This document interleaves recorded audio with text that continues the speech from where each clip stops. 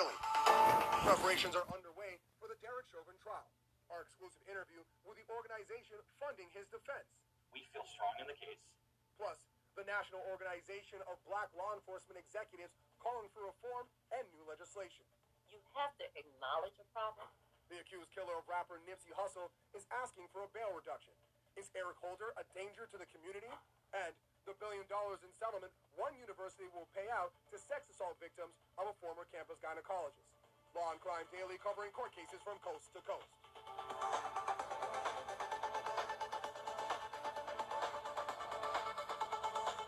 Welcome everyone to Law and Crime Daily. I'm Brian Buckmeyer along with Terry Austin and Anjanette Levy. We begin with team coverage of the Derek Chauvin trial. Anjanette leads us off with an exclusive interview with the man who heads the organization that's paying for Chauvin's defense. And Brian, the Minnesota Police and Peace Officers Association lobbies for pro-law enforcement legislation in the state, and the group also has a legal defense fund for its members. I spoke with the executive director about a number of issues, including Minnesota's Attorney General and what he believes are the strengths in Chauvin's case.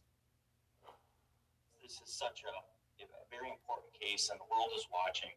Brian Peters has led the MPPOA since 2019. Nothing could have prepared Peters for what happened on May 25th, 2020, when a video of George Floyd's arrest recorded by a teenage girl went viral. You asked me earlier what I thought of the video. When I first saw it, it was hard to watch. But Peters says his opinion on that video started to change after he watched the police body camera video that showed the beginning of the encounter with George Floyd. Evidence wasn't released right away, and when I started looking at the evidence, also being able to watch all of the body camera video, things started to change.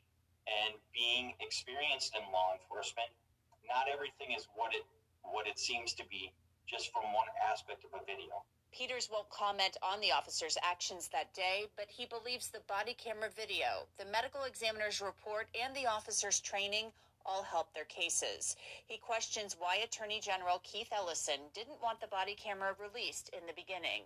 I sat on a working group called How to Reduce Deadly Force Encounters, and this was led by our Attorney General and our Commissioner of Public Safety. We met for 9 months, and this is pre-George Floyd. Our Attorney General spoke of needing transparency in these cases, meaning release of body camera video as soon as possible, making sure that these investigations don't take years, to go from investigation to conclusion at court. Peters also questions why Ellison wanted to keep cameras out of the courtroom. We want to make sure that the facts are the facts and people can make up their own decision themselves instead of relying on whether it's a media report or a statement from the Attorney General. People are going to be able to see the facts firsthand. The stakes couldn't be higher, and the meaning of justice couldn't be more different for the Floyd family and Derek Chauvin. Only a murder conviction will mean justice for the Floyds. For Derek Chauvin, it's an acquittal. Lawyer Eric Nelson is defending Chauvin. He's one of 12 lawyers the MPPOA has vetted to defend officers. 3 other lawyers are defending Thomas Lane, Alexander King, and Tu Tao. Even though each attorney representing the individual has different parts within the case, it does all come together that, of course, all 4 attorneys were working very hard with each other. We feel strong in the case. I think if the Attorney General's office felt the same, I don't understand why they need as many attorneys on this case as they do. So do you think that there is any room for reform within the Minneapolis Police Department? Absolutely. I think there's room for reform across the United States. But as I stated earlier, there's also a lot of room for reform at our legislative bodies, whether it's at the state or federal level, really working on some of these decade-long problems that nobody seems to be able to fix. And Peter said those problems include drug abuse, inequities in education, and poverty. He didn't want to comment on specific aspects of the case right now because of Judge Cahill's warnings, and you saw how upset he got over the last week or so with the city of Minneapolis and the comments city officials have been making there. Brian? Thanks, Anjanette. Many in law enforcement disagree with Chauvin's actions that day. Terry Austin has more on the organization who is looking to see accountability. Brian, I spoke with Linda Williams, the president of the National Organization of Black Law Enforcement Executives. She says the incident inspired her organization to call for legislation mandating intervention by officers when they see another officer using excessive force. In 30 years of being a special agent with the United States Secret Service, I was very good, never put anybody on the ground, never laid on anybody's neck. Even when there was an arrest that was effective, it was done properly and humane, because law enforcement is that entity in society that has been given that ultimate authority to use death as as a final resolution. It does not come to that. We have to be accountable for the training, and those people that lack or do not do that, they have to be held accountable. And I know it's simple, but it's just a mom and just to hear a man cry for his mother. But the fact is, you had him under control, so why are you still, at that point, utilizing excessive force? We have to, Terry, everybody, have to reimagine law enforcement. We have the public safety is more than a gun and a badge. It's us taking pride and, reinvesting into our communities, and that's a holistic approach. Thanks, Terry. Let's bring in criminal defense attorney Bernarda Villalona on this as well. Bernarda, what did you make of the comments there in Terry's interview where you have how do you get better experience in Special Forces of the United States of America in talking about when force should or shouldn't be used and when it's excessive? This conversation is a conversation that we have been having for years. We have been having this same conversation for over 10, 20, 30 years, and it still has remained the same. Change has only come little by little. At some point, come on, you're going to keep on having situations like that of George Floyd who died. These are situations that we hear all around the country. At some point, this has to stop. How do we get there? Is it by suing people and getting money by the city? Is it by taking away qualified immunity? Is it by the criminal cases? Something has to give. Agreed. Terry, what did you make of Brian Peters' measured response on the case of Derek Chauvin? Well, Peters is probably being very careful for a couple of reasons. First, he knows that the world is watching, and he probably wants to make sure that he's being fair and that he's being impartial, even though obviously he has one point of view. And second, he knows Judge Cahill has already cautioned all the parties to limit their comments, and even as it applies to the press, not just to the parties. So I think he's being very careful, and he's being neutral if he can be. Now, Anjanette, Brian Peters seems to be pretty critical of the Attorney General, Keith Ellison. I think there's no love lost between the two of them? Yeah, it kind of sounds like that, but we had a really long conversation, Brian, about 35 or 40 minutes, and he said he simply just has a lot of questions for the Attorney General. As you heard him say, they worked on that panel together to reduce use of force incidents. They had worked on some possible reforms that they recommended to the state legislature up there in Minnesota. And then the Floyd case happened and everything kind of fell apart. So he said even today he would still sit down and talk with the Attorney General. He just has a lot of questions regarding his handling of this particular case. Of course, the concept of reform will be hanging over this trial as it begins in the coming days. Still ahead on Law and Crime Daily, the suspect accused of killing Grammy winner rapper Nipsey Hussle wants out of jail. But first, the shocking evidence the jury in the George Floyd case is expected to hear. Did Derek Chauvin order a woman to be hogtied who wasn't resisting arrest?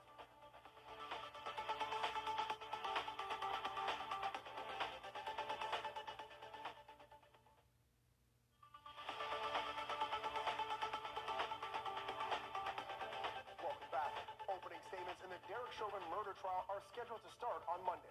Law and Crime's Kim Johnson is in Minneapolis and explains what evidence is expected to come in. Brian, when the trial gets underway next week, the jury will be allowed to hear about Derek Chauvin's previous police action. In one previous arrest, Chauvin received a life-saving award for placing a handcuffed man on his side, an action which hospital staff later told him saved the man's life.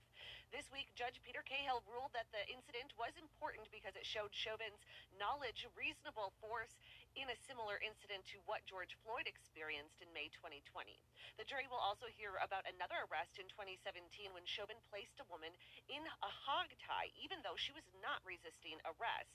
As evidence is presented in court next week, family and friends of George Floyd are hoping for a guilty verdict. I hope that the police officer do some jail time. Because when you look at the video, everybody telling him he can't breathe. He's saying he need help. The officer continued to put his knee in his neck. I feel the time he told him he was claustrophobic and he couldn't breathe, they should have set him on the curb, called for paramedics. Now, George Floyd's friend tells me that he thinks the racial makeup of the jury, which includes 6 people of color, is fair, and he says that he hopes justice is served. Brian. Thanks, Kim. Here to break down the judge's ruling and the makeup of the jury is criminal defense attorney Bernardo Villalona and Terry Austin. Terry, do you agree with Floyd's friend? Does the racial makeup of the jury appear fair to you? I do agree. I think that it's not only racially diverse, but you have 9 women, 6 men, and the fact that you do have 6 of the 15 jurors who are from diverse backgrounds. I also think it's important that they have different professions. So you have someone who is an auditor, you have someone who is a chemist, you have a single mom. Those types of perspectives will be important when they're doing deliberations. You're going to want to hear everyone's opinion. So I think that diversity is excellent, and I think they did a good job, frankly, of picking people who will at least try to be fair. Bernardo, what do you make of the judge's ruling to include prior acts by Chauvin? So I'm not surprised at the judge's ruling. Remember that the prosecution in this case actually was seeking to put in 8 of Chauvin's prior bad acts into evidence. And what the judge decided, which was a fair decision, that only 2 of those acts are going to be allowed in front of the jury, because those 2 acts go to knowledge and intent. Specifically the act where a man was tasered and he was rolled to his side. Because when he was in the hospital, the people at the hospital had stated, had he still been facing the ground for any much longer, that he would have died. So that goes to show you knowledge on the part of Chauvin. He was aware that having Floyd down, face down, with his knee on his neck could cause death. I mean, it's called a recovery position for a reason. Of course, if this testimony comes in, it's going to be very damaging for the defense. Be sure to tune in to the Law and Crime Network for gavel-to-gavel coverage of the Derek Chauvin murder trial and the death of George Floyd. For more on what's going on at the Law and Crime Network, let's hand it over to Jesse Weber, host of the show Prime Crime. Yeah, hey there, Brian. Tonight we discuss Shawn Grate. This is the serial killer who lured women in and then murdered them. We're going to start with the harrowing 911 call of a woman who was able to escape and then dive into the twisted confessions of Grate that are really something else. So I'll help you. I just feel like this, you know what I mean? Pushing forward and up at the same time. Right. And she kind of just like whacked my hands, like started flipping out and stuff like that to the point where I had to just like grab her and I just would lean forward and just press. And it's those police interviews that help to tell this chilling story. Tune in to Law and Crime. Thanks, Jesse. Coming up on Law and Crime Daily, $1.1 billion, a record settlement for the hundreds of women who accuse a USC gynecologist of decades of sexual abuse. Plus, the accused killer of rapper Nipsey Hussle is back in court. His legal arguments to reduce bail, the latest in the case, next.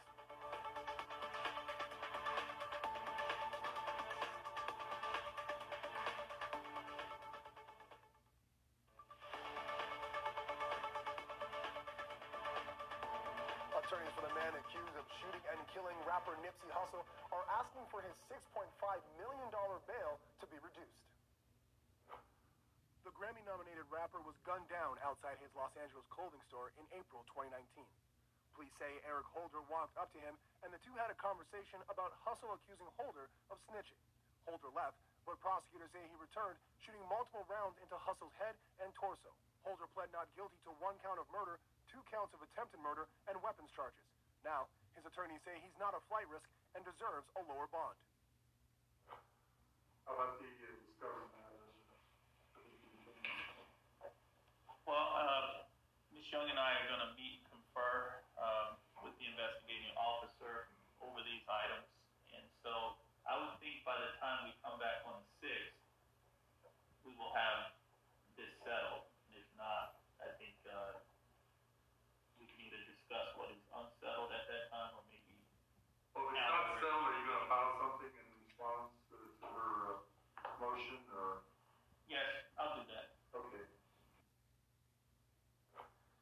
This is criminal defense attorney Bernardo Villalona and co-host Terry Austin. Terry, $6.5 million is high, but that's better than the remand we typically see in homicide cases, right? Yes, it is. But you know what, Brian? I think he should have been remanded to jail. This was a blatant and bold killing of someone who was held in extreme high regard for the community. And we know that Holder had a criminal conviction, and that was for carrying a concealed firearm. And the fact that he came back after an argument, was shooting with two different guns in two different hands, I think that that was just such a heinous crime. And frankly, I think the judge could have easily remanded him. So I'm hoping that the bail stays at a very high mark. Bernardo, as you know, strength of the case is a factor that most courts typically consider for bail. But is there a strong argument to have bond reduced here? There's no reason to reduce the bond in this case. There has not been a change in circumstances. He is awaiting trial, so it's not like any of the counts have been dismissed. So when it comes to California and setting bail, there's a computation system that they use. It's $1 million off the top, just if you're facing life, if you were to be convicted of the sentence. It's another additional $1 million if you are the shooter. It's another $1 million if you have, depending on your prior record. So it is the best computation that you use, even though bail is only supposed to be to assure the return to court. But also you got to think about the public safety. Yeah, it is, of course, a factor that they put in, and thank you for that, Bernardo, for showing us how that calculus breaks down. I would agree. With no change of circumstances, I don't see his bail reducing unless something in his case drastically changed, but of course, we'll keep eyes on that case. Thank you both. When we come back, how did the alleged Boulder store shooter obtain the weapon that left 10 dead? The new facts we are learning about Ahmad Alissa.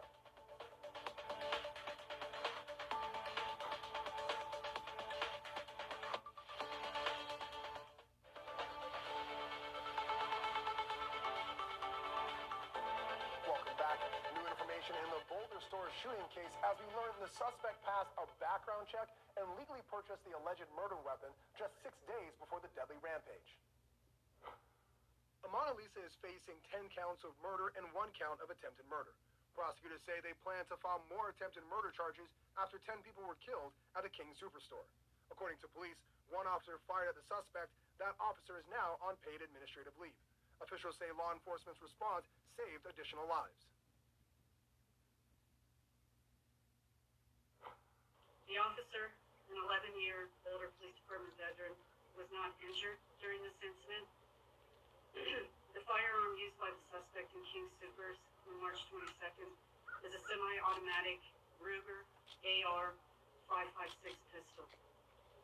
It was legally purchased in a gun store in Arvada, Colorado. The defendant was also in possession of a 9mm handgun, but at this time we do not believe that gun was used in this incident. The University of Southern California will pay out more than $1 billion to sexual assault victims of a former campus gynecologist. Ex-Dr. George Tyndall worked at the USC Student Health Clinic from 1989 until 2016. That's when allegations he had been abusing students and taking photos of their genitals without their knowledge were made public in an LA Times investigation.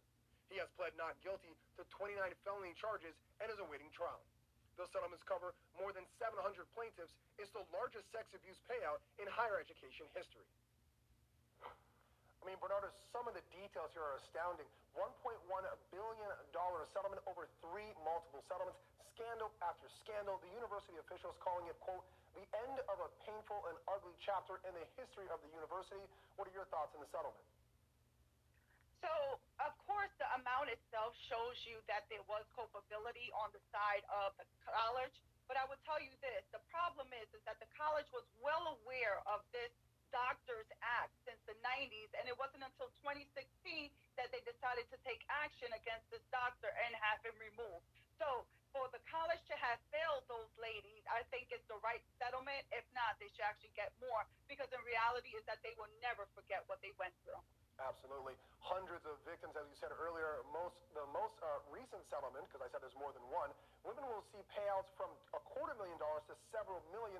Terry, how do you think that the breakdown of these settlements are working out in favor of these women? Well, you know, I think the large amounts are worth it because the amount of physical and emotional distress that they went through, considering the fact these are students. You know, I taught out at USC. bail was there, but during the class action. And I heard students talking about the ramifications of what he did when he was at the school. So it might sound like an astronomical figure, but I think it is, as Bernarda says, somewhat of an admission that the university failed to protect these students. When you have your child go off to school, the last thing you think about is the fact that they might be abused by someone at the school. So I think it's the right amount, and I think it's a great thing that the school is settling, because they're acknowledging that they don't need to put these women through a trial, which would cause even more emotional distress.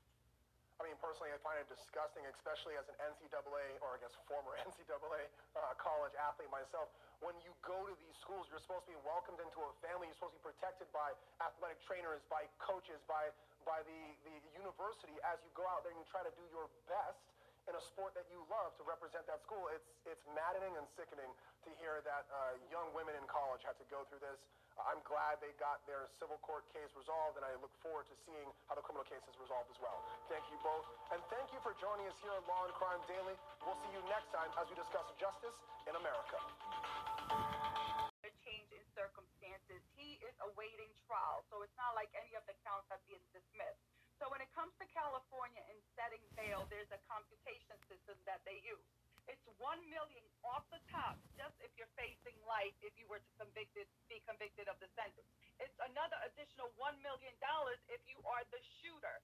It's another $1 million if you have, depending on your prior record. So it is the best computation that you use, even though bail is only supposed to be to assure the return to court. But also you got to think about the public safety. Yeah, it is, of course, a factor that they put in, and thank you for that, Bernarda, for showing us how that calculus breaks down. I would agree, with no change of circumstances, I don't see his bail reducing unless something in his case drastically changed, but of course, we'll keep eyes on that case. Thank you both. When we come back, how did the alleged Boulder store shooter obtain the weapon that left 10 dead? The new facts we are learning about Ahmad Alissa.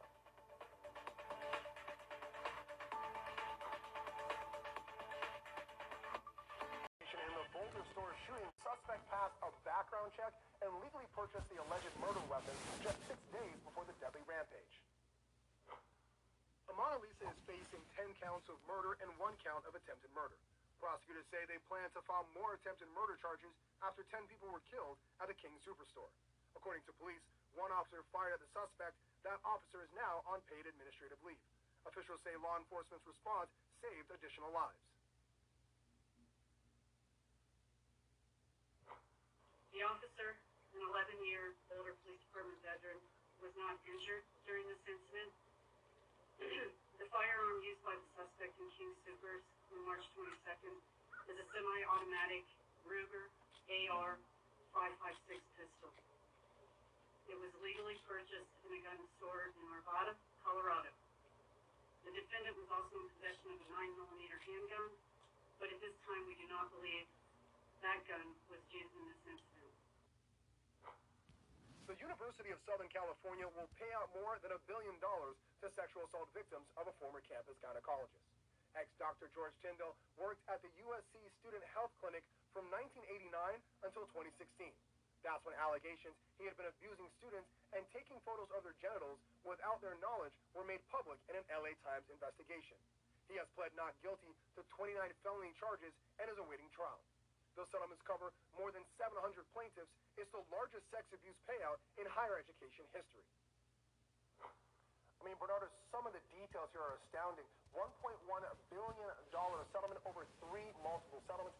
Scandal after scandal. The university officials calling it, quote, the end of a painful and ugly chapter in the history of the university. What are your thoughts on the settlement? So, of course, the amount itself shows you that there was culpability on the side of the college. But I would tell you this, the problem is that the college was well aware of this Doctors Act since the 90s, and it wasn't until 2016 that they decided to take action against this doctor and have him removed. So, for the college to have failed those ladies, I think it's the right settlement. If not, they should actually get more, because the reality is that they will never forget what they went through. Absolutely. Hundreds of victims, as you said earlier, the most recent settlement, because I said there's more than one, women will see payouts from $250,000 to several million. Tara, how do you think that the breakdown of these settlements are Well, I think the large amounts are worth it because the amount of physical and emotional distress that they went through, considering the fact these are students. I taught out at USC after Dr. Tyndale was there, but during the class action. And I heard students talking about the ramifications of what he did when he was at the school. So it might sound like an astronomical figure, but I think it is, as Bernarda says, somewhat of an admission that the university failed to protect these students. When you have your child go off to school, the last thing you think about is the fact that they might be abused by someone at the school. So I think it's the right amount, and I think it's a great thing that the school is settling because they're acknowledging that they don't need to put these women through a trial, which would cause even more emotional distress. I mean, personally, I find it disgusting, especially as an NCAA, or I guess former NCAA college athlete myself. When you go to these schools, you're supposed to be welcomed into a family. You're supposed to be protected by athletic trainers, by coaches, by the university. As you go out there and you try to do your best in a sport that you love to represent that school, it's maddening and sickening to hear that young women in college had to go through this. I'm glad they got their civil court case resolved, and I look forward to seeing how the criminal case is resolved as well. Thank you both, and thank you for joining us here at Law and Crime Daily. We'll see you next time as we discuss justice in America. Straight ahead on Law and Crime Daily. Major witnesses called in the Derek Chauvin trial. The teen who filmed the now viral video describes seeing George Floyd die. A man terrified, scared, begging for his life. Plus, an MMA fighter tears up while listening to the 911 call he placed that day. And the heated exchange between defense attorney and witness about his actions. Did you say that? Is that what you heard? I'm asking you, sir. Did you say that? You heard that. I'm pretty sure you did. Law and Crime Daily covering court cases from coast to coast.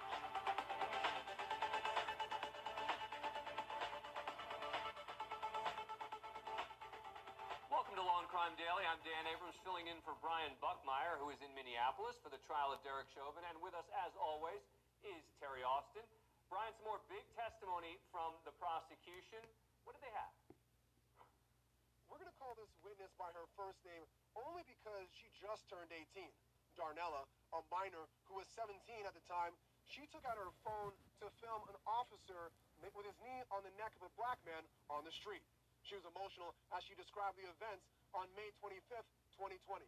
She asked not to have her face shown, and the judge ruled not for it to be seen because she was a minor at the time. What did you do when you first got there and we see where you're standing? What did you do? I pulled out my phone. And what were you doing to pull out your phone? Recording, capturing what I was seeing. I heard George Floyd saying, "I can't breathe, please get off of me. I can't breathe." He cried for his mom. He was in pain. It seemed like he knew. It seemed like he knew it was over for him. He was terrified. He was suffering. This was a cry for help. Before we talk more about what happened in court on day 2, take us back and remind us where we are in this case, Brian. Dan, prosecutors say Derek Chauvin killed George Floyd by kneeling on his neck last year. But while Chauvin's lawyer says Floyd died from drug use and a combination of heart problems leading to his death. Derek Chauvin is facing 3 charges: second-degree murder, second-degree manslaughter, and third-degree murder. He faces up to 40 years in prison if convicted. 14 people make up the jury. 12 members plus 2 alternates will hear the case. 8 of those identify as white, 4 as black, and 2 as multiracial. During opening statements, prosecutors said Chauvin kneeled on Floyd's neck for 9 minutes and 29 seconds. Find Mr. Chauvin guilty for his excessive use of force against George Floyd that was an assault that contributed to taking his life, and for engaging in eminently dangerous behavior, putting a knee on the neck, the knee on the back, for 9 minutes and 29 seconds without regard for Mr. Floyd's life. Chauvin's defense says Floyd ingested pills containing fentanyl. They argue that the drugs, combined with a heart condition, are what led to Floyd's death. The evidence will show that Mr. Floyd died of a cardiac arrhythmia, that occurred as a result of hypertension, his coronary disease, the ingestion of methamphetamine and fentanyl, and the adrenaline flowing through his body, all of which acted to further compromise an already compromised heart. All right, Brian, you are there at the courthouse. What has been the initial response outside to the first couple of days of testimony in this trial? Yeah, Dan, yesterday there was a much more of a crowd right where I'm standing now, actually. At the beginning of opening statements yesterday, George Floyd's family was here to take a knee with Reverend Al Sharpton as well as Attorney Benjamin Crump for that 8 minutes and 46 seconds, a symbolic but also powerful display of how long they believe Derek Chauvin was on George Floyd's neck. We also saw protests after the court. You could hear them even where I'm standing here just up the block. But today, a much quieter scene as testimony is rolling out in the court. So as Brian mentioned, prosecutors called a key witness, the then 17-year-old who filmed the incident on her cell phone that was seen around the world. Here's more of what she said, but this time on cross-examination by the defense. Remember, she was a minor at the time, and her face is not going to be shown. You weren't saying much, if anything, to the officers, right? I don't remember. But as time went on and more people showed up, voices became louder. Would you agree with that? As we understood more what was happening. You ultimately ended up posting your video to social media, right? Correct. And it went viral? Correct. And was that a surprise to you? Definitely. Changed your life, right? You're not objective, to be honest, correct? Overall. Yes, it changed your life. It has. Now, on redirect, the prosecutors asked Darnella how viewing what happened to George Floyd has impacted her life. When I look at George Floyd, I look at my dad, I look at my brothers, I look at my cousins, my uncles, because they are all black, and I look at that and I look at how that could have been one of them. It's been nights I stayed up apologizing and apologizing to George Floyd for not doing more and not physically interacting and not saving his life. But it's like, it's not what I should have done. It's what he should have done. Powerful stuff there. Brian, I want to come back to the cross-examination for a moment. It does seem that the defense is really digging in on this notion that somehow Derek Chauvin may have been distracted by all the yelling and the voices around him at that scene. Exactly, Dan. What the defense is really arguing is saying that it's a crowd. I know there's a bit of a discrepancy. Haven't heard much from the prosecution trying to color it in a different way. But these witnesses who are taking the stand, they're part of that distraction the defense is blaming partly on why George Floyd died.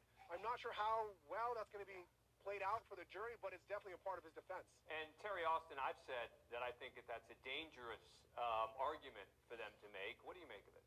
It's a very dangerous argument. There's no question that the crowd had nothing to do with the death of George Floyd. They were simply doing the opposite, trying to save his life. They were saying, get off of his neck. They were trying to get a pulse. So the fact that they're trying to blame the crowd now is ironic, and I think it's going to hurt them because the witnesses have all testified, including Darnella. She testified that they weren't rowdy, they weren't unruly, they weren't in any way, shape, or form threatening any of the officers. They were simply trying at the time to save the life of George Floyd. But even if they were, the problem is that the legal defense? That, oh, yeah, I forgot. I forgot to take my knee off of his neck because I was distracted. It just seems to me that that's, again, even as a strictly legal matter, dangerous territory. All right, we're going to come back to both of you. Still ahead on Law and Crime Daily, a child takes the stand in the case against Derek Chauvin. But first, an MMA fighter's reaction to hearing his own 911 call placed after George Floyd's death. It's testimony you you don't want to miss. It's up next.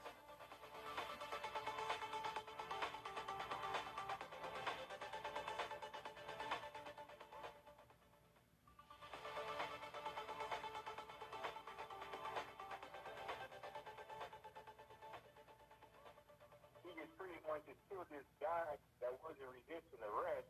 He had his knee on the dude's neck the whole time, Officer 987. The man went, stopped breathing. That was a mixed martial arts expert and witness, nearly brought to tears as he testified about the 911 call he had made about Derek Chauvin. Anjanette Levy is at the courthouse and has much more on what Donald Williams told the jury about a particular type of chokehold. Anjanette. Yeah, that's right, Dan. And Donald Williams says he actually started wrestling back in junior high school and has worked a number of private security jobs over the years. He told the jury what he saw that night last May and even sparred a little bit with the defense. You can see that he's trying to, gasp for air, and trying to be able to breathe as he's down there. Donald Williams testified he went to Cup Foods last May 25th to get something to drink, but stopped when he saw people standing near a police cruiser.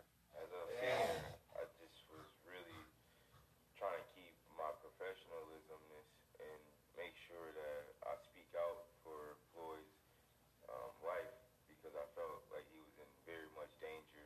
Williams said he didn't feel he could intervene when he saw Derek Chauvin kneeling on George Floyd's neck. He's not responsive right now, bro. But he did yell at the officers, telling them they were killing Floyd. Williams told the jury he believed Chauvin was using a blood chokehold with a shimmy. What's the purpose of doing a shimmy? It closes the gap of the air between your arm and the neck. So he just did it right there. You can see his foot is on there, his toe is pointed down, and you will see a small gesture in his back foot like this. And that's just the pressure you push more down between his knee, George's head, and the concrete, and cut off circulation. On cross-examination, Eric Nelson questioned Williams about his credentials. Have you ever officially been asked to train police officers specifically in the use of chokeholds? No. And he questioned Williams about his behavior. In that statement, you said, like, I really wanted to beat the out of the police officers. You said that.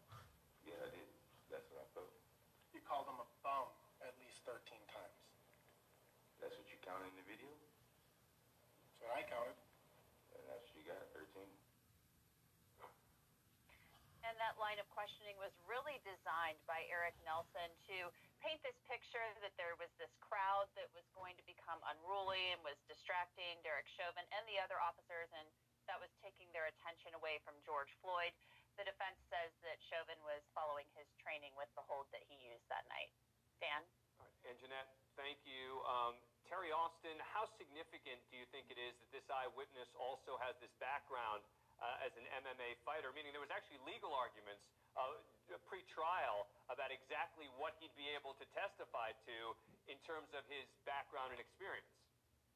Well, that's right, Dan. And I think the judge allowed quite a bit of testimony to come in. And he did have some training, obviously, in these chokeholds. And I thought it was very effective that the jury got a chance to hear what he thought about the difference between the blood choke and the difference between an air choke. And I thought that when Eric Nelson was cross-examining him, that he went a little bit too far. Now, maybe the witness shouldn't have gotten so upset, but I think it was very good that he stuck to what he was trying to say about how dangerous it was, what Chauvin was doing at that point in time, and how those little movements, that shimmy, made a big difference as far as, the death of George Floyd is concerned.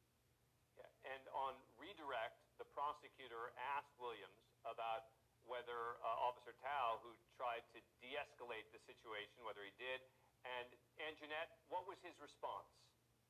Yeah, he said that Officer Tao basically did nothing and almost made the situation worse by some of the things that he said. Tao was quoted as saying, and you can hear it on the body camera, something to the effect of, well, this is what drugs do to you. This is what happens when you do drugs. So the officers didn't do anything to de-escalate the situation in Donald Williams' mind.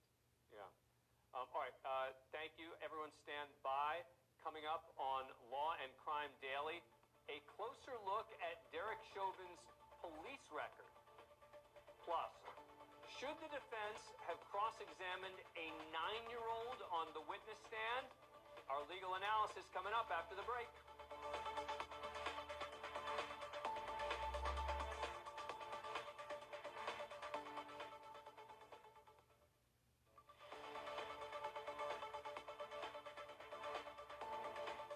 Welcome back. One of the most impactful witnesses on a sort of human level in the Derek Chauvin trial was also the youngest. Now, the teen who filmed the video brought her 9-year-old cousin with her to that Cup Foods where the incident began. And on the witness stand, the little girl described what she saw. I saw the officer put a knee on the neck on George Floyd. Have you ever met George Floyd before going into Cup Foods that day? No. How did you feel about that? How did it affect you? I was sad and kind of mad. And tell us, why were you sad and mad? Because it felt like he was stopping his breathing, and it kind of like hurting him. It's heartbreaking just to hear a 9-year-old. And Brian, the defense decided not to cross-examine her, but it would have been insane to do so, right? Absolutely. When the prosecution puts a witness like that on the stand, a 9-year-old who has the ability to say, I thought that this individual was not having the ability to breathe, the prosecution has to do two things. One, check and see if the defense is going to cross-examine that witness, and I think the defense was smart not to, but also on summation say even a 9-year-old knew this was wrong. I think it's going to be powerful on many levels. And Terry, that's the advantage of having someone so young on the witness stand, is you can't really challenge their credibility or their motives. It's just what they saw and what they felt.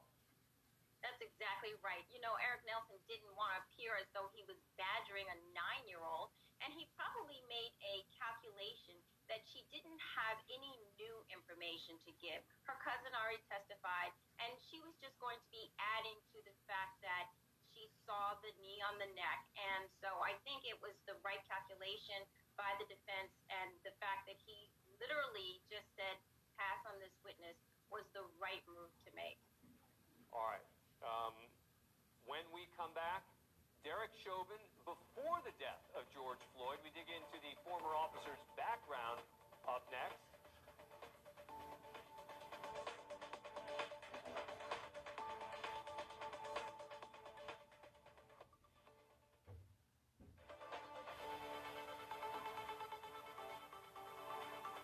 Welcome back. The judge in the Chauvin trial has ruled the jury will hear about an incident in 2017 when Derek Chauvin ordered a woman who apparently was not resisting to be, quote, hogtied. Chief Investigative Correspondent Brian Ross spoke to that woman's attorney, who says her case is not the only one. Thanks. Coming up this week on Brian Ross Investigates, an advanced look at who and what the jury in the Derek Chauvin trial may hear about the background and the record of the accused police officer. This is Zoya Code, one of two witnesses the prosecution wants to call to testify about how they were treated in previous incidents. Her lawyer, Zoroslav Lederman, says it grew out of a domestic dispute. What can Zoya Code testify to? Well, Mrs. Code had a similar encounter with Mr. Chauvin where he was taking her into custody and he treated her in a similar manner that he treated Mr. Floyd. The issue there is this kneeing over the neck. This is what the prosecution was looking for in terms of getting her testimony in, and I also believe that this is what the judge looked at as well in determining that her testimony will be allowed. Is the specific use of force and how it was carried out, and the similarities between her incident and Mr. Floyd in terms of how Officer Chauvin used force. And how seriously, if at all, was she injured in the encounter? Anytime you have a police officer who is on top of you, you're being restrained, they're applying pressure to your neck. Anybody who's being arrested is already under stress. It's not a very pleasant situation to be in. I prefer not to go into into detail just because she is expected to testify at trial, and I don't want to create any other issues. Well, similar to what we saw with the settlement, I don't want to have a problem come up in the trial where I tell you something that may end up causing more questions of the jury. So I prefer to leave that as is. But if she does testify, she will tell her story, and you'll be able to see what happened. And you expect it to be impactful? I think it will be, yes. And what is she like? She's a regular person, just like many other people that are often abused by the police. Mr. Floyd was not the first person to die at the hands of Minneapolis police, and he will not be the last, unfortunately. The city has, as we heard in the news, has settled his case with the family, which I believe is appropriate.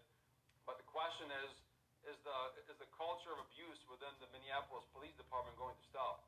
And I haven't seen evidence of that, given Mr. Floyd's case and given prior recent cases we've had here. I don't see any evidence of the police department changing substantially in a way that it treats the public. That's coming up this week on Brian Ross Investigates on the Law and Crime Trial Network. Brian Ross, thank you. Brian Buckmeyer, there was a big legal battle over whether that testimony could come in, and in the end, the judge said that he'd allow it. Absolutely, Dan. We're going to hear that testimony as well. I believe another testimony from another instance with Derek Chauvin. The prosecution tried to get, I think, 9 in total, but the judge ruled that based on the facts, only these 2 would come in because they're more similarly situated to the situation that happened with George Floyd. Terry, I think sometimes people underestimate how significant past acts testimony can be in a trial like this. Well, that's right, and I'm glad that they were able to get these prior bad acts in. And the 2 acts that did come in on the prosecution's request was this 2017 act that we're referring to, where Chauvin again kneeled on someone who wasn't resisting, and they offered it to prove that Chauvin was using unreasonable force and that he intended to assault Floyd. The other issue was the 2015 incident where he didn't use deadly force, where he knew and where he understood what the procedure was. And the judge said that he was letting that in because it showed that Chauvin knew, understand, and he wasn't making a mistake when he applied the force that he did in that incident. So I think the 2 incidents that he let in obviously were within the bounds of the law in Minnesota and the federal rules of 404. Yeah. And so I think it all worked out. And remember, though, that there will also be some information coming in about George Floyd's past as well. So the judge really had to sort of balance this. Prosecutors wanted a lot of Derek Chauvin's past in. Defense wanted a lot of George Floyd's. He let in a little bit of it on each side. All right. Terry and Brian, thank you so much. Brian, keep up the great work out there. Thank you for joining us here on Law and Crime Daily. See you next time. I'm Dan Abrams. Thanks for watching.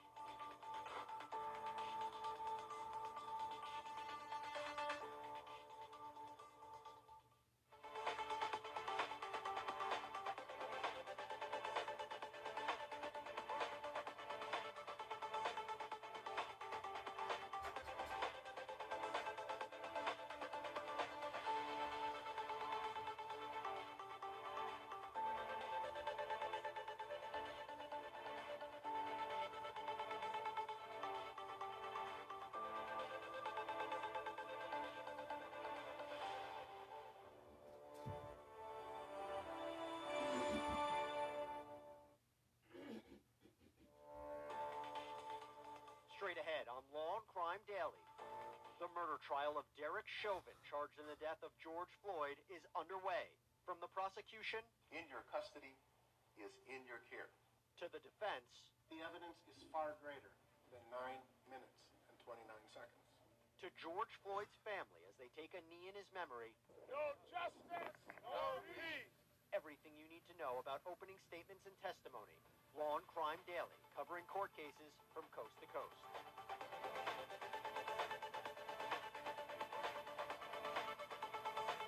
And welcome everybody to Law and Crime Daily. I'm Jesse Weber, in for Brian Buckmeyer, who's in Minneapolis right now, and of course Terry Austin is here as well. Opening statements in the murder trial of Derek Chauvin, the man charged in the death of George Floyd. Let's break it all down. So Derek Chauvin is facing 3 charges: second-degree murder, second-degree manslaughter, and third-degree murder. He faces faces up to 40 years in prison if convicted. 14 people make up the jury, 12 members plus 2 alternates. That's 9 women and 5 men. They will hear the case. 15 people were selected, but one was dismissed Monday due to the size limitations of the courtroom for COVID-19 precautions. Prosecutors say Chauvin kneeled on Floyd's neck for 9 minutes and 29 seconds. That's nearly 45 seconds longer than previously reported. On May 25th of 2020, Mr. Derek Chauvin betrayed this badge when he used excessive and unreasonable force upon the body of Mr. George Floyd. It was about a counterfeit $20 bill used at a convenience store. That's all. You will not hear any evidence that Mr. Floyd knew that it was fake or did it on purpose. I need to tell you ahead of time that the video is graphic, that it can be difficult to watch. It is simply the nature of what we're dealing with in this trial, ladies and gentlemen. You're going to see these bystanders, a veritable bouquet of humanity, these bystanders. 929, the 3 most important numbers in the case, 9 minutes and 29 seconds, is how long that went on. For half of that time, Mr. Floyd was unconscious, breathless, pulseless. And you'll be able to see the uncontrollable shaking he's doing when he's not breathing anymore, the anoxic seizures from oxygen deprivation.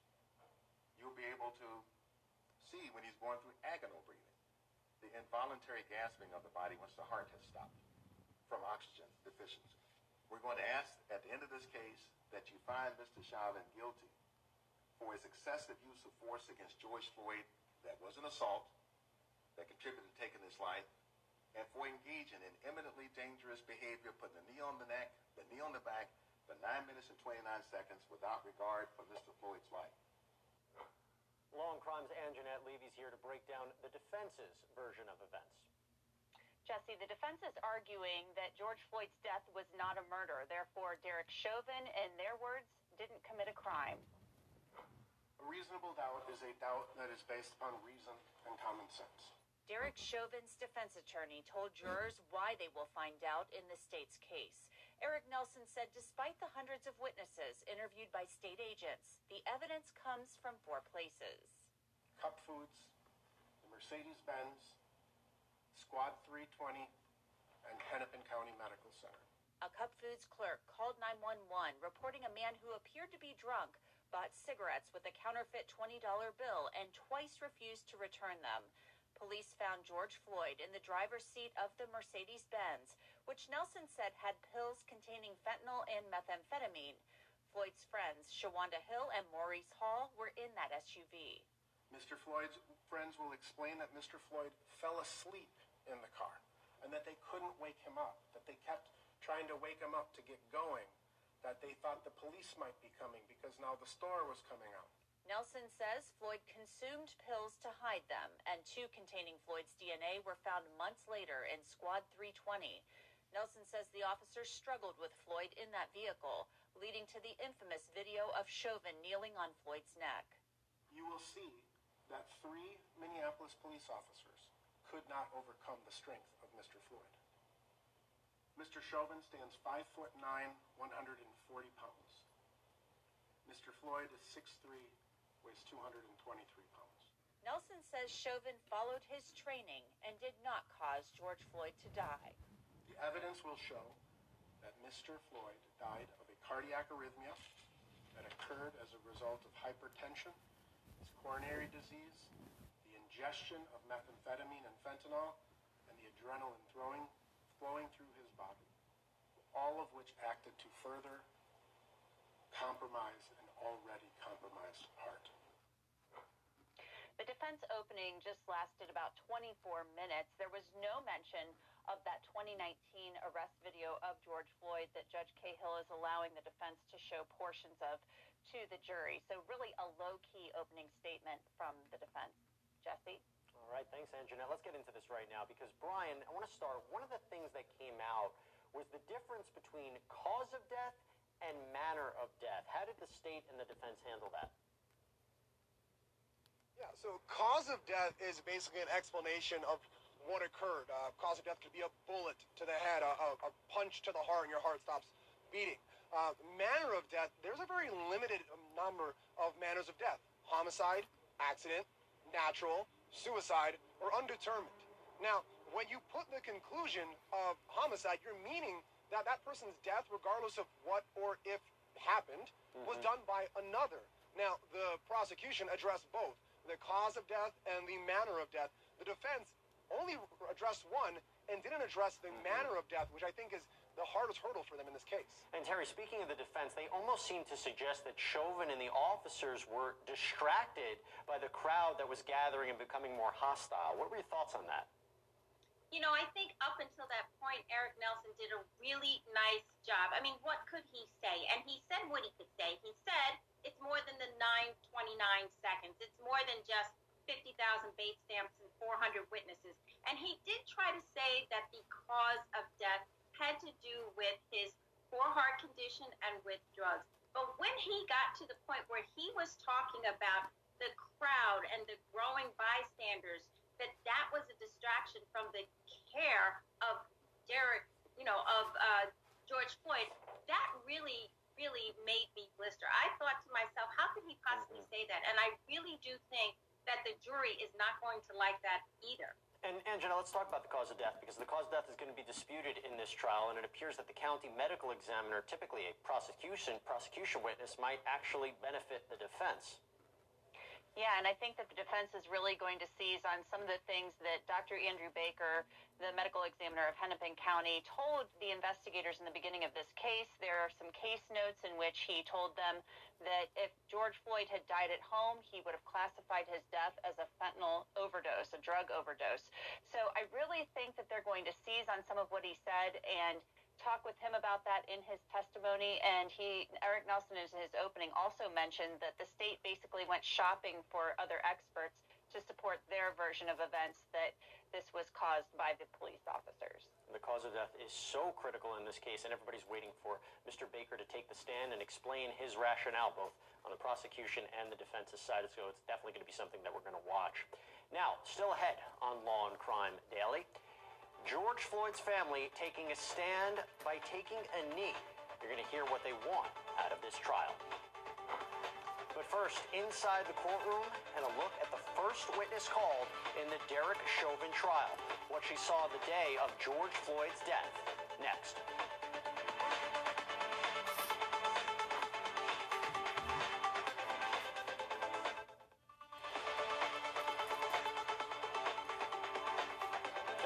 Everybody, the first witness called in the Derek Chauvin trial was the 911 dispatcher who watched the cop kneeling on George Floyd's neck through the city's security footage system. Now, she alerted her supervisor to what she was seeing. I didn't know. You can call me a snitch if you want to, but we have the cameras up for 320's call. Oh, did they already put him in the... They must have already started moving him. And 320 over at Cup Foods. Okay. I don't know if they had used force or not. They got something out of the back of the squad, and all of them sat on this man. So I don't know if they needed to or not, but they haven't said anything to me yet. Yeah, they haven't said anything unless it's just a takedown, which doesn't count, but okay. I'll find out. No problem. We don't get to ever see it, so when we see it, we're just like, well. You used the term snitch. Yes. What did you mean by that? At that moment, it was a word that just came out of my mouth, but it's out of the scope of my duties to call a sergeant if there was any use of force. And so that's what the purpose, well, tell me, what was the purpose of making that call to him and giving him that information? Voicing my concerns. Like I said, we don't see incidents. My job is mainly all listening. Now, on cross, defense attorney Eric Nelson pressed Scurry on how much she was actually watching the video. You were still watching the rest of your work, right? Correct. I was actively still working. So you're look up for a couple seconds, look down, do your work, look up, look down, from time to time throughout the course of this incident. You're correct. All right. And so it's fair to say that your attention wasn't necessarily focused directly on the cameras and what you were seeing. Correct.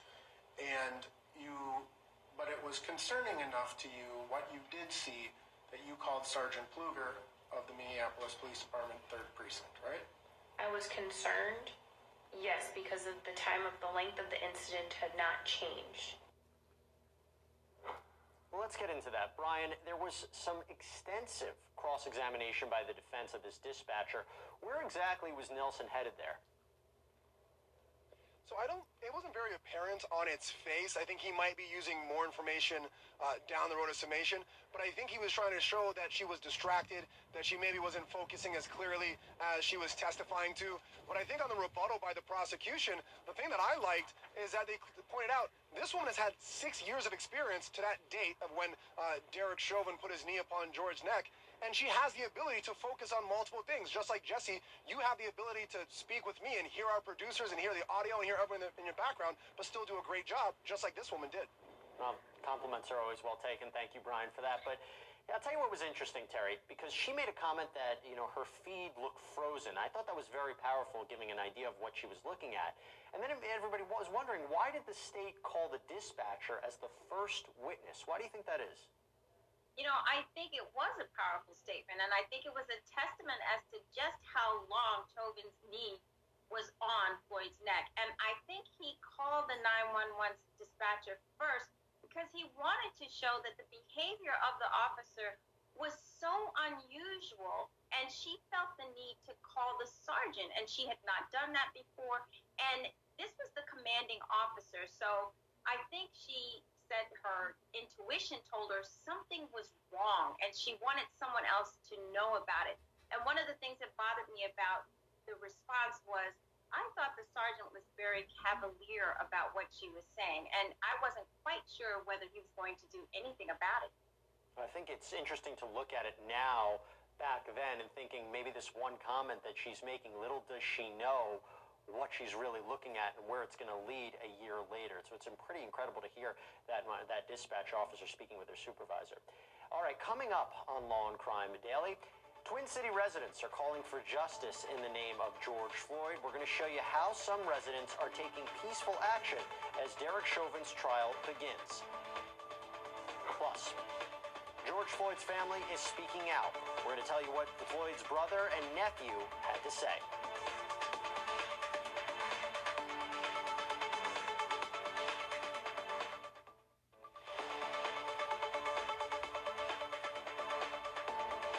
Before the start of the Derek Chauvin trial, people gathered in support of the George Floyd family. Brian Buckmeyer was there for us and explains what he saw. Brian? Jesse, people gathered at a church in Minneapolis on Sunday. There was a call for action and justice.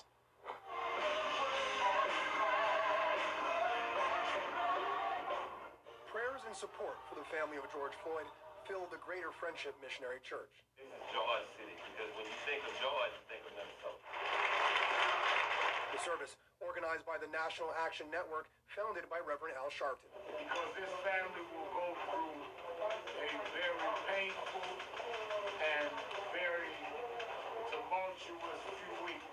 Dozens attended, offering emotional support for anyone needing it after watching the video of Floyd's death. Is America prepared to hold police accountable and make them pay when they are wrong? Attorney Benjamin Crump represents the Floyd family. He says they should be entitled to criminal justice even after the $27 million settlement with the city of Minneapolis. That many people have said, Reverend Al, if the family gets civil justice, then they can't get criminal justice. Well, I don't know where that is written at, that black people in America can't get whole justice, that we can only get partial justice. Crump pushing back against what he called Chauvin's defense attempt to smear George Floyd's name by saying he was overdosed on fentanyl. What killed George Floyd was an overdose of excessive force. Justice for you guys in terms of not only the conviction, but also potentially a sentence if and when Chauvin's found guilty. I think that we do not want to handicap the Attorney General's office by putting a bar in public. But we have clearly told him in private, we hope, and when we say we are talking about the family. But I don't think it's fair to give the defense that the opportunity to say that there's some kind of situation that they could use against him at trial. And I want to say this, Attorney Keith Ellison and his team of prosecutors have worked with the family throughout this whole journey, and we expect them to zealously prosecute this case, and we expect them to do what is appropriate. When we come back, our exclusive interview with the organization paying for Chauvin's defense, the support on the other side of the courtroom. Stay with us.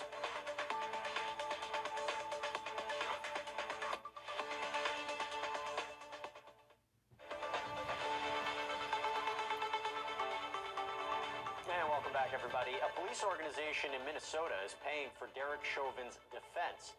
Anjanette Levy spoke exclusively with the head of the organization about the support Derek Chauvin is receiving. Anjanette? Jesse, you certainly don't see crowds of people showing up at the courthouse in Minneapolis to support Derek Chauvin, but there is support for him. You can see it online on social media. And according to Brian Peters, the head of the Minnesota Police and Peace Officers Association, people have actually called and tried to donate to his defense. There's some people that feel strongly that Derek Chauvin is being used by organizations as a reason for whether it's bringing police reform or what have you, or exposing, systematical racism. Anyway, that has led to a lot of people contacting our office and taking donations. And frankly, the reason why we didn't accept any donations is I don't know where the donations are coming from. Peter says they simply don't have the time to vet the sources of these donations. He said they more than likely went to another organization or organizations that take care of living expenses for officers who may be experiencing trouble. Jesse? All right, thanks, Anjanette.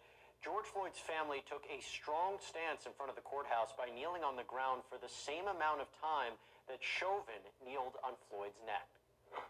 We came in for one thing and one thing only. We came to get justice and nothing less. We came to get justice. So either they weren't trained and qualified to do their job, or they intended on taking his life. Either way, we need justice. We taking a knee for 8 minutes and 46 seconds, and we want you to think of during that time why Chauvin didn't in that time get his knee up. Now, Brian, there's going to be a lot of activity, we imagine, outside of that courthouse. And do you anticipate that what happens on the outside is going to have an effect on what's happening inside the courtroom? And how could Judge Cahill prevent that from affecting the trial? I mean, Jesse, I don't know how he is going to prevent it. I think that you're going to see not only outside the courthouse, we're right now on the southeast corner, on the direct diagonal of us. There are people who are lightly protesting. I would say maybe 40 people or so stepping onto the streets, causing traffic to move around. Also, there's a protest earlier this morning near the entranceway of where jurors and other people are ushered into the building. And so they're going to see that. They're going to hear that on the news. How Judge Cahill is going to stop them from doing that and hearing that, I'm not sure, except for admonishing them not to listen to the news and other sources. Fingers crossed that they actually, listen and are able to do that. But by all accounts, you're hoping they will. Anjanette, it's interesting because the organization that's paying for the officer's defense, they see the case in a different light, don't they? I mean, can you expand upon that? Yeah, they see it in a much different light, Jesse. I think that in talking to Brian Peters, he's very circumspect given the warnings that Judge Cahill has given about these comments outside of the courtroom. But he did say they feel strongly in the case. He believes there are facts about police training and how much force officers can use that will benefit Derek Chauvin, along with information that's in the medical examiner's report. Terry, we heard attorney Ben Crump, who represents George Floyd's family, say that he refutes the idea that this is a hard case. Do you agree with him? You know what, Jesse, I understand completely why Ben Crump would say that this is not a difficult case. There's a video, and it shows Derek Chauvin kneeling on George Floyd's, neck and refusing to remove his knee. The prosecutor actually said that Chauvin does not let up. He does not get up, even after there's no pulse and even after the ambulance came. He waited until the medical people said to him to get up. So, the job of the defense is to make this a little bit more complicated, and what they're trying to say is that the cause of death had nothing to do with the knee, that it was the drugs in his system or his heart. But what Ben Crump and the family are trying to say is, look, if you look at this from a humanitarian point of view, there's no question George Floyd did not have to die that day. He died because of the fact that that knee was on his neck. And what's interesting is you're hearing Nelson saying that it's not only the drugs, it's not only underlying health conditions, but it's also the adrenaline as well that culminated at that moment. It's going to be an interesting back and forth between both sides. And anyway, thanks for joining us here on Law and Crime Daily. We're going to see you next time as we discuss justice in America.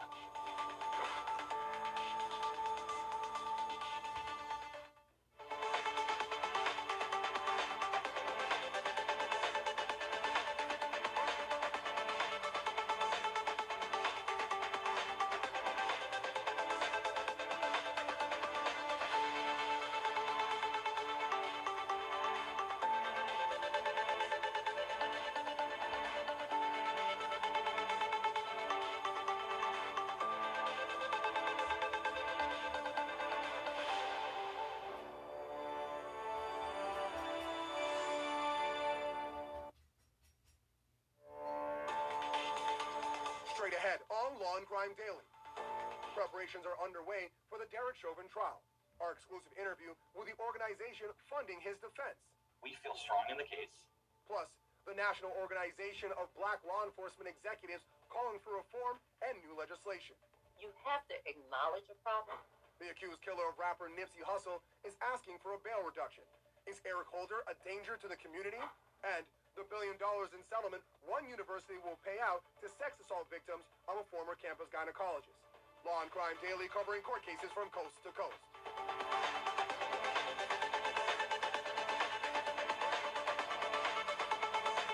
Welcome everyone to Law and Crime Daily. I'm Brian Buckmeyer along with Terry Austin and Anjanette Levy. We begin with team coverage of the Derek Chauvin trial. Anjanette leads us off with an exclusive interview with the man who has the organization that's paying for Chauvin's defense. And Brian, the Minnesota Police and Peace Officers Association lobbies for pro-law enforcement legislation in the state, and the group also has a legal defense fund for its members. I spoke with the executive director about a number of issues, including Minnesota's Attorney General and what he believes are the strengths in Chauvin's case. This is such a very important case, and the world is watching.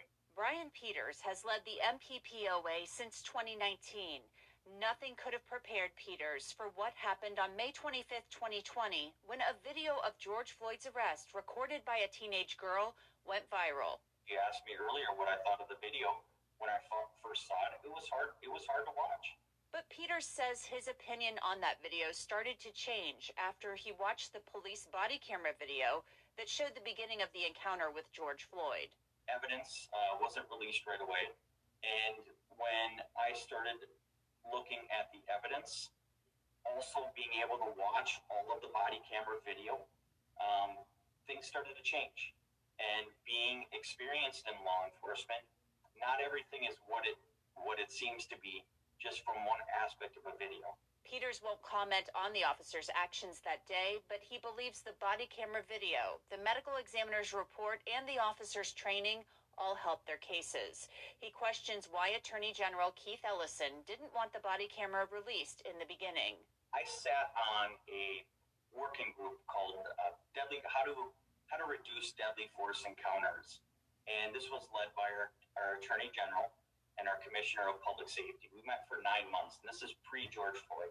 Our Attorney General spoke of needing transparency in these cases, meaning release of body camera video as soon as possible, making sure that these investigations don't take years, to go from investigation to conclusion at court.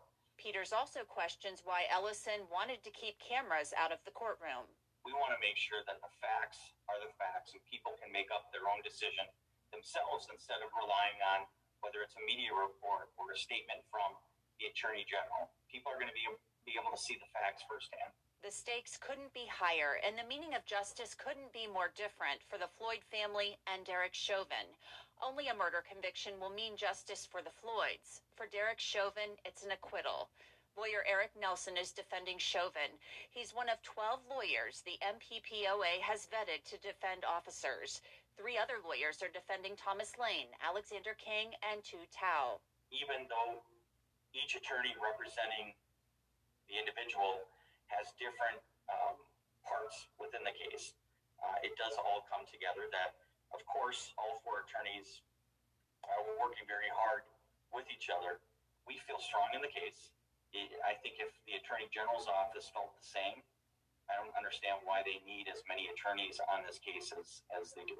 So do you think that there is any room for reform within the Minneapolis Police Department? Absolutely. I think there's room for reform across the United States. But as I stated earlier, there's also a lot of room for reform at our legislative bodies, whether it's at the state or federal level, really working on some of these decade-long problems that nobody seems to be able to fix. And Peter said those problems include drug abuse, inequities in education, and poverty. He didn't want to comment on specific aspects of the case right now because of Judge Cahill's warnings, and you saw how upset he got over the last week or so with the city of Minneapolis and the comments city officials have been making there. Brian? Thanks, Anjanette. Many in law enforcement disagree with Chauvin's actions that day. Terry Austin has more on the head of a national organization who is looking to see accountability. Brian, I spoke with Linda Williams, the president of the National Organization of Black Law Enforcement Executives. She says the incident inspired her organization to call for legislation mandating intervention by officers when they see another officer using excessive force. In 30 years of being a special agent with the United States Secret Service, I was very good, never put anybody on the ground, never laid on anybody's neck. Even when there was an arrest that was effective, it was done properly and humane, because law enforcement is that entity in society that has been given that ultimate authority to use death as as the final resolution. It does not come to that. We have to be accountable for the training, and those people that lack or do not do that, they have to be held accountable. And I know it's simple, but it's just a mom and just to hear a man cry for his mother. But the fact is, you had him under control, so why are you still, at that point, utilizing excessive force? We have to, Terry, everybody, have to reimagine law enforcement. We have the public safety is more than a gun and a badge. It's us taking pride and, reinvesting into our communities, and that's a holistic approach. Thanks, Terry. Let's bring in criminal defense attorney Bernarda Villalona on this as well. Bernarda, what did you make of the comments there in Terry's interview where you have how do you get better experience in Special Forces of the United States of America in talking about when force should or shouldn't be used and when it's excessive? This conversation is a conversation that we have been having for years. We have been having this same conversation for over 10, 20, 30 years, and it still has remained the same. Change has only come little by little. At some point, come on, you're going to keep on having situations like that of George Floyd who died. These are situations that we hear all around the country. At some point, this has to stop. How do we get there? Is it by suing people and getting money by the city? Is it by taking away qualified immunity? Is it by the criminal cases? Something has to give. Agreed. Terry, what did you make of Brian Peters' measured response on the case of Derek Chauvin? Well, Peters is probably being very careful for a couple of reasons. First, he knows that the world is watching, and he probably wants to make sure that he's being fair and that he's being impartial, even though obviously he has one point of view. And second, he knows Judge Cahill has already cautioned all the parties to limit their comments, and even as it applies to the press, not just to the parties. So I think he's being very careful, and he's being neutral if he can be. Now, Anjanette, Brian Peters seems to be pretty critical of the Attorney General, Keith Ellison. I think there's no love lost between the two of them? Yeah, it kind of sounds like that, but we had a really long conversation, Brian, about 35 or 40 minutes, and he said he simply just has a lot of questions for the Attorney General. As you heard him say, they worked on that panel together to reduce use of force incidents. They had worked on some possible reforms that they recommended to the state legislature up there in Minnesota. And then the Floyd case happened and everything kind of fell apart. So he said even today he would still sit down and talk with the Attorney General. He just has a lot of questions regarding his handling of this particular case. Of course, the concept of reform will be hanging over this trial as it begins in the coming days. Still ahead on Law and Crime Daily, the suspect accused of killing Grammy winner rapper Nipsey Hussle wants out of jail. But first, the shocking evidence the jury in the George Floyd resisting arrest.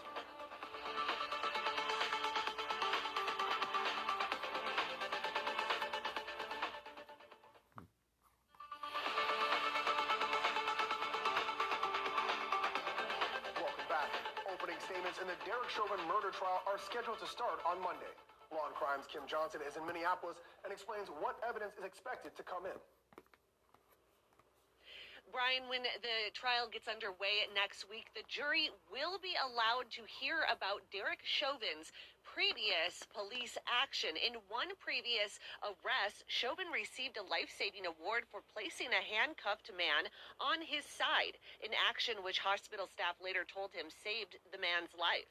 This week, Judge Peter Cahill ruled that the incident was important because it showed Chauvin's knowledge reasonable force in a similar incident to what George Floyd experienced in May 2020.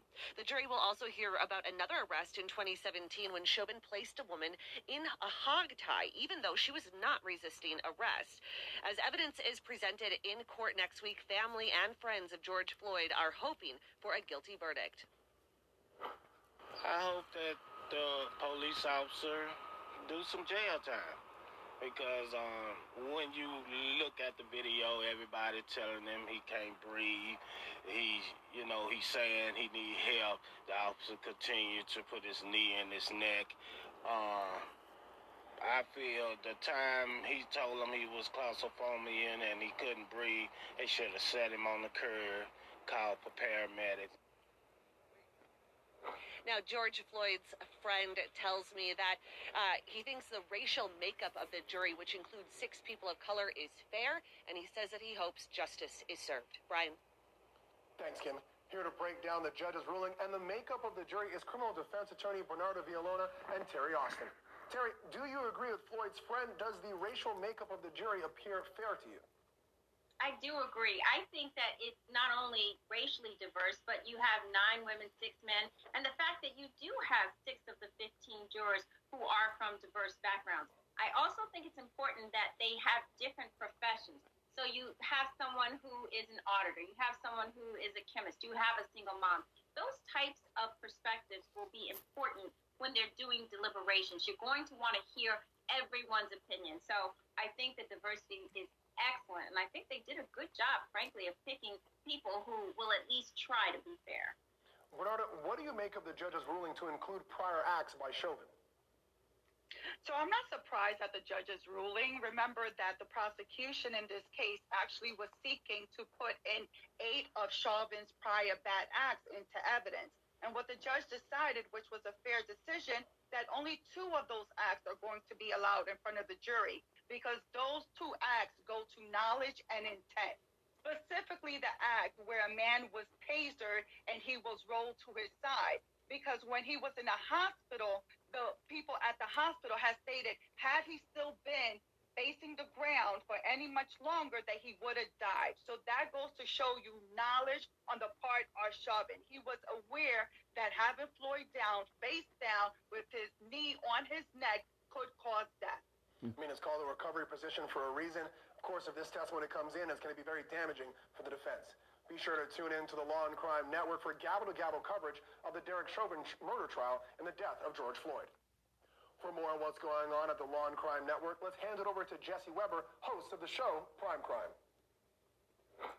Yeah, hey there, Brian. Tonight we discuss Shawn Grate. This is the serial killer who lured women in and then murdered them. We're going to start with the harrowing 911 call of a woman who was able to escape, and then dive into the twisted confessions of Grate that are really something else. So I'll help you. I just feel like this, you know what I mean? Pushing forward and up at the same time. Right. And she kind of just like whacked my hands, like started flipping out and stuff like that, to the point where I had to just like grab her and I just would lean it's those police interviews that help to tell this chilling story. Tune in to Law and Crime. Thanks, Jesse. Coming up on Law and Crime Daily, $1.1 billion, a record settlement for the hundreds of women who accuse a USC gynecologist of decades of sexual abuse. Plus, the accused killer of rapper Nipsey Hussle is back in court. His legal arguments to reduce bail, the latest in the case, next.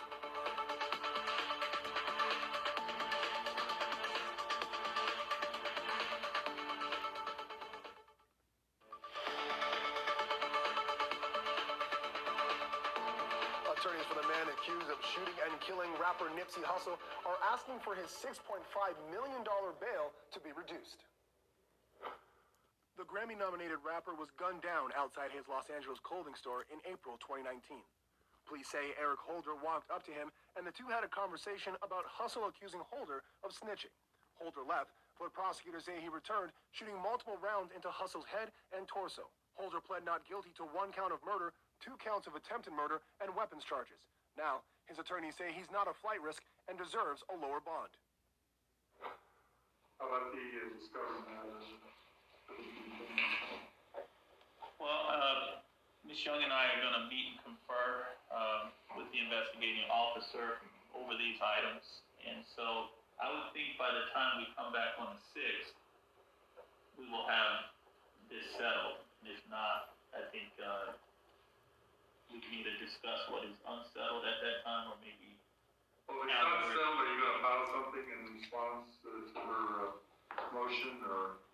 Yes, I'll do that. Okay. Back with us is criminal defense attorney Bernardo Villalona and co-host Terry Austin. Terry, $6.5 million is high, but that's better than the remand we typically see in homicide cases, right? Yes, it is. But you know what, Brian? I think he should have been remanded to jail. This was a blatant and bold killing of someone who was held in extreme high regard for the community. And we know that Holder had a criminal conviction, and that was for carrying a concealed firearm. And the fact that he came back after an argument, was shooting with 2 different guns in 2 different hands, I think that that was just such a heinous crime. And frankly, I think the judge could have easily remanded him. So I'm hoping that the bail stays at a very high mark. Bernardo, as you know, strength of the case is a factor that most courts typically consider for bail. But is there a strong argument to have bond reduced here? There's no reason to reduce the bond in this case. There has not been a change in circumstances. He is awaiting trial, so it's not like any of the counts have been dismissed. So when it comes to California and setting bail, there's a computation system that they use. It's $1 million off the top, just if you're facing life, if you were to be convicted of the sentence. It's another additional $1 million if you are the shooter.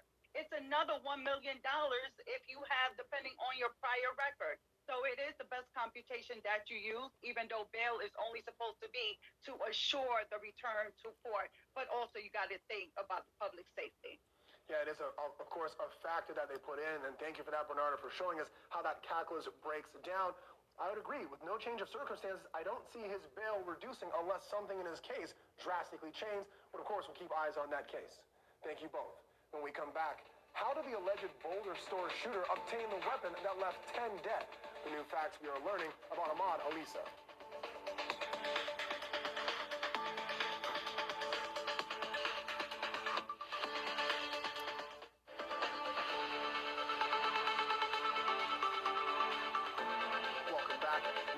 In the Boulder store shooting case, as we learned, the suspect passed a background check and legally purchased the alleged murder weapon just 6 days before the deadly rampage.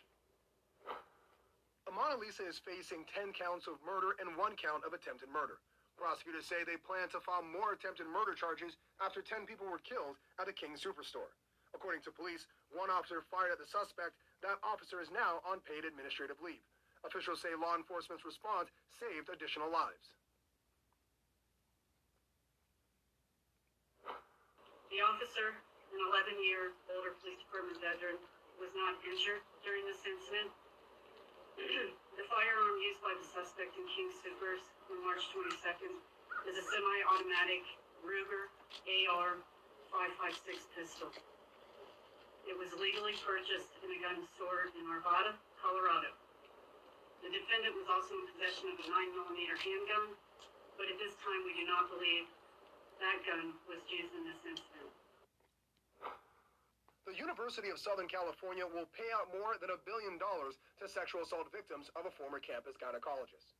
Ex-Dr. George Tyndall worked at the USC Student Health Clinic from 1989 until 2016.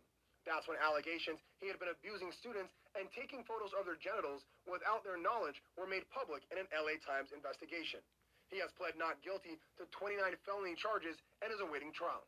The settlements cover more than 700 plaintiffs. It's the largest sex abuse payout in higher education history. I mean, Bernardo, some of the details here are astounding. $1.1 billion settlement over 3 multiple settlements, scandal after scandal. The university officials calling it, quote, the end of a painful and ugly chapter in the history of the university. What are your thoughts on the settlement?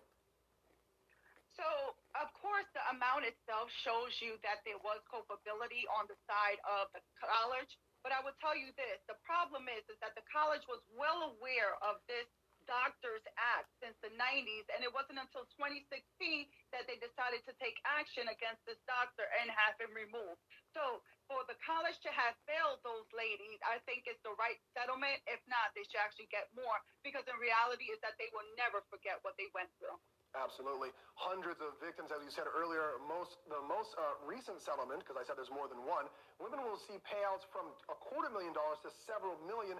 Tara, how do you think that the breakdown of these settlements are working out in favor of these women? Well, I think the large amounts are worth it because the amount of physical and emotional distress that they went through, considering the fact these are students. I taught out at USC after Dr. Tyndall was there, but during the class action.